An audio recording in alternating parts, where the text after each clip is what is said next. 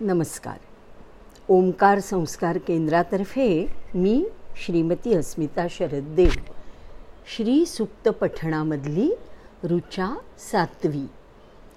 उपैतु मां देवसखः कीर्तिश्च मणिना सह प्रादुर्भूतोऽस्मि राष्ट्रेऽस्मिन् कीर्तिमृद्धिं ददातु मे.